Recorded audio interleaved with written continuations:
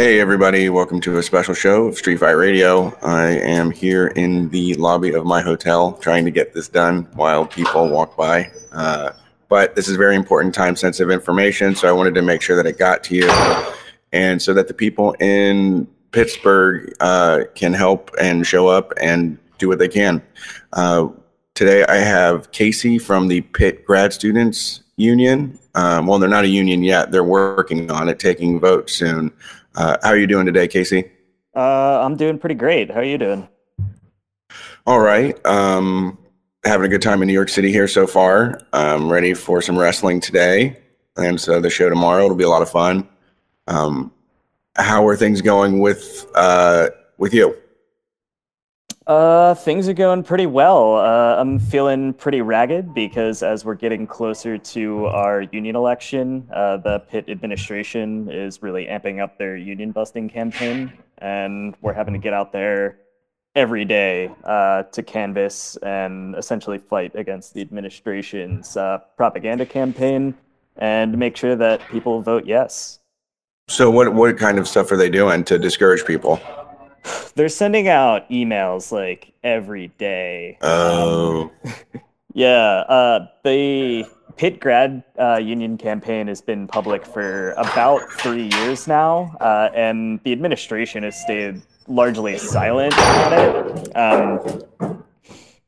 It's just recently, when we got the date of our election, which is April 15th through the 18th, that they started sending out all these emails. And they're not like just straight up lying about things, but they're doing a lot of like misdirection hmm. and like technicalities. And I think they're definitely banking on just confusing the shit out of people. So they're like kind of disinclined to vote because they're not totally sure like what to believe. Yeah, I mean that makes sense to just inject a whole bunch of like, and then people take their opinion, more seriously than others. They see them as like the authority, and so they're willing to trust those people immediately, and especially if they already have their email address too. They want to hear from them, and that's a perfect opportunity for them to just screw it up for everybody. Yeah, that's a huge advantage that they have over the grad union, actually, is that they have access to everyone's emails. So they can Hmm. just send out a mass email once a day. And, it's pretty difficult for us to track down every grad student. We're out there phone banking and text banking people that we've made contact with before. But this is a campaign that's been going on for like 5 years now, and in that time, there's been a lot of grad student turnover. So we may have missed new students coming in. I've fun banked like a bunch of people who graduated last semester or the semester before that. So we're definitely at a disadvantage there when the university can just spread out their message to everyone with the click of a button. Yeah, that sucks. And well, I mean, do you think that their lack of preparation could benefit you in some way? I mean, it seems like they're waiting to the last minute to address this. I think that was done pretty intentionally because they like didn't want to bring attention to the union until they absolutely had to. Right. But in some ways, it definitely is working against them because, like I said, this has been a 5 year campaign so far. So we've really forged like real relationships with our coworkers. And yeah, that is the biggest thing that we have going for us, that we have authentic relationships with our coworkers that we've been building for years. And just now the university's coming in and they're like, oh, hey, actually voting yes for a union is a bad idea. Wow. Wow. So how did it all start out then? What was the beginnings? I was not around for the beginning. I've only been involved for about the last 2 years, but it's a pretty cool story in that it was just one department, I believe sociology, where grad students came together and they realized like they were just not being treated well, not really being treated like adults, being treated more like students, that they weren't being compensated super well, that, people who are parents were bringing in like less than $20,000 a year on their grad student stipends. And There are all sorts of things with the amount of money that you have to pay if you have dependents on your insurance, things like that. So these sociology students got together and they started like talking about, oh, well, what can we do to like change our material circumstances? And they realized, oh, like we should start a union. So for about 2 years, the campaign was like very underground and it was completely just students coming together without any kind of institutional backing. And just kind of like making relationships and seeing how they could just push for change. At that second year, they realized that they were going to need some stronger support. And I think this is a super important part of the story because a lot of people, like, we're going to be represented by the US steelworkers. And a lot of people question, like, well, why the steelworkers? The steelworkers actually have like a long history of representing academic workers. I believe they currently represent like over 10,000 academic workers. So that's like grad students across North America. Wow. And yeah, so this group of students that originally started the campaign, they reached out to several different unions, like the United Auto Workers, who also represent some grad students, and I forget the other ones, but uh, they shopped around unions and decided that the USW would be our best bet. So I think it's really important because that's another propaganda piece that the university's playing up. Is, oh, hey, like, these are the steel workers. You know, like, do you really want a bunch of steel workers to come and tell you how to run like a grad student union? Oh my God. Wow, that is terrible. Yeah, it's really terrible. But you know, if for all those people that we haven't reached, it can be effective messaging. But when you tell them like, "Hey, we reached out to the steelworkers," like they didn't come here and try to like make us build a union. We were already building one, and we asked them for help. Right, right. Yeah, Yeah, and that that clarifies things. totally. Um, so so I mean, what are the grad students doing at Pittsburgh at like the school? I mean, how many people are we talking about here, do you think? That's another super significant part of this story. The bargaining unit that we're looking at is around 2,000 people, and the Pennsylvania Labor Relations Board has actually said it's the largest bargaining unit that they've seen in decades. So if we Whoa. win, yeah, this is going to be a really significant win for labor and also just for grad student unions across the state and across the country, really. Okay. And so how can people help? Uh, Definitely right now we need people signal boosting our social media. So you can find us on Facebook, the Pitt Grad Student Union, or you can find us on Twitter at Pitt Grads. And if you can just retweet and like our stuff, we just really need to get everything visible so that we can have like some kind of counter narrative and hopefully catch those people who we just haven't managed to make contact with yet. And so you said the election happens the 15th through the 18th, Yeah. and after that, what's the process?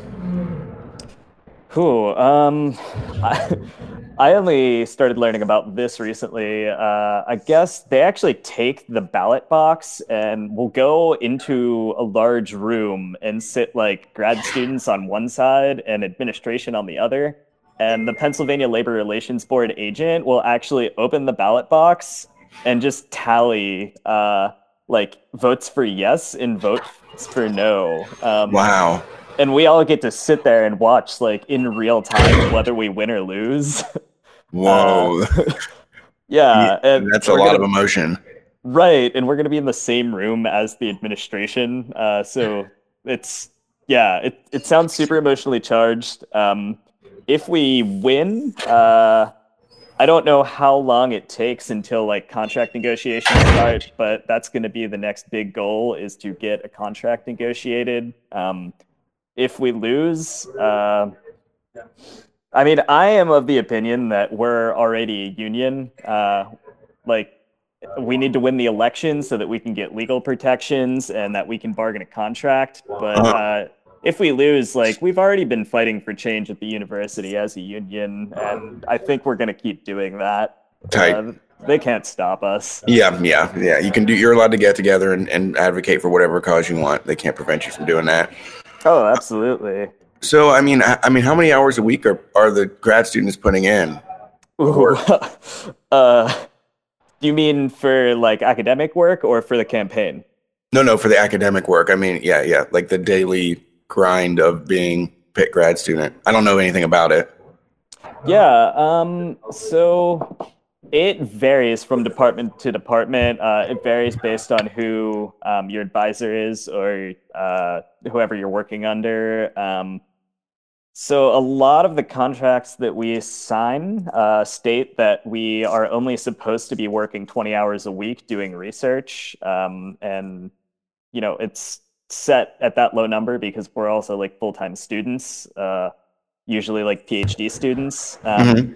But people oftentimes are being forced to work above that amount of time. Like it's very rare that someone actually works 20 hours a week or under. And you'll have people working 40 hours a week. If you have like a bad boss, you can be working 60 to 80 hours a week. Oh my God. Uh, and it's not always like being forced to work those hours. Sometimes it definitely is. Sometimes it's being exploited. But other times, like it's just the fact that you're doing time sensitive research. Right. And you may need to do things like come into the lab at 4 a.m. to switch out samples or something like Yeah. that. So that's a huge issue too, is that we're just not being compensated for our time. Yeah. How does that, are you getting paid hourly or is it like a salary thing? Do you get like a stipend? It's a stipend, yeah. Right. That's bullshit, man. They every single hour you spend doing something for them should be accounted for. That is such a bad deal. Oh, absolutely. And the stipends are like, those vary from department to department too. But like in my case, I only made $19,000 last year.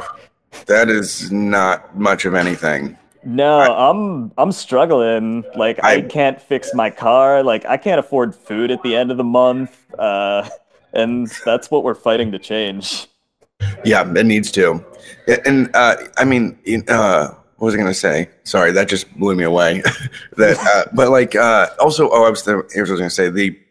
The other thing about it is that like, it's not like a normal job where you can just tell your boss, like, no, I'm not going to do that. Like there's like pressure, for pressure from your superiors, from the school, from, this being a part of, your academic career.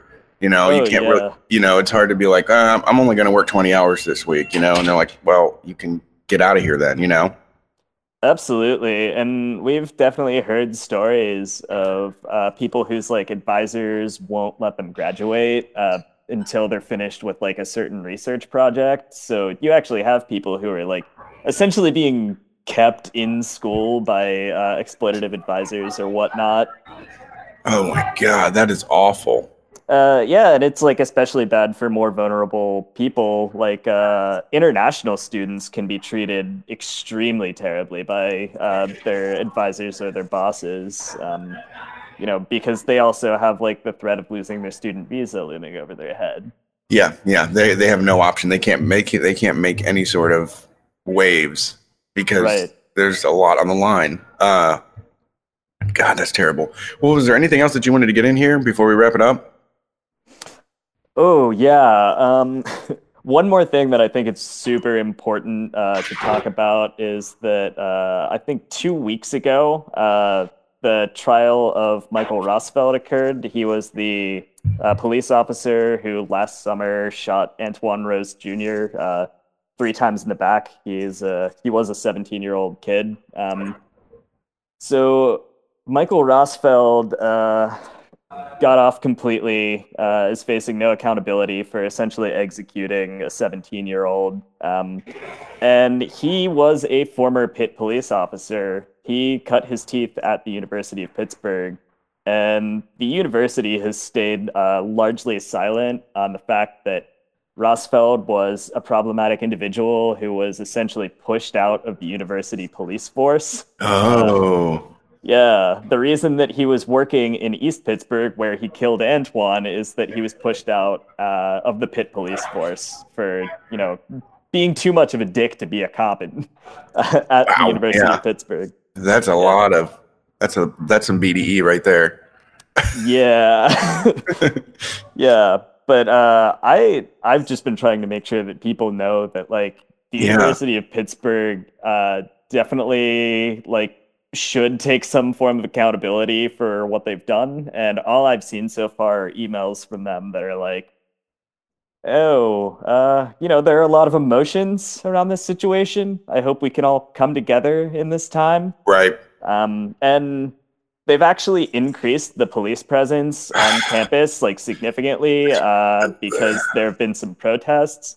So, like, shit's pretty bad on Pitt's campus right now, and I want to bring attention to that.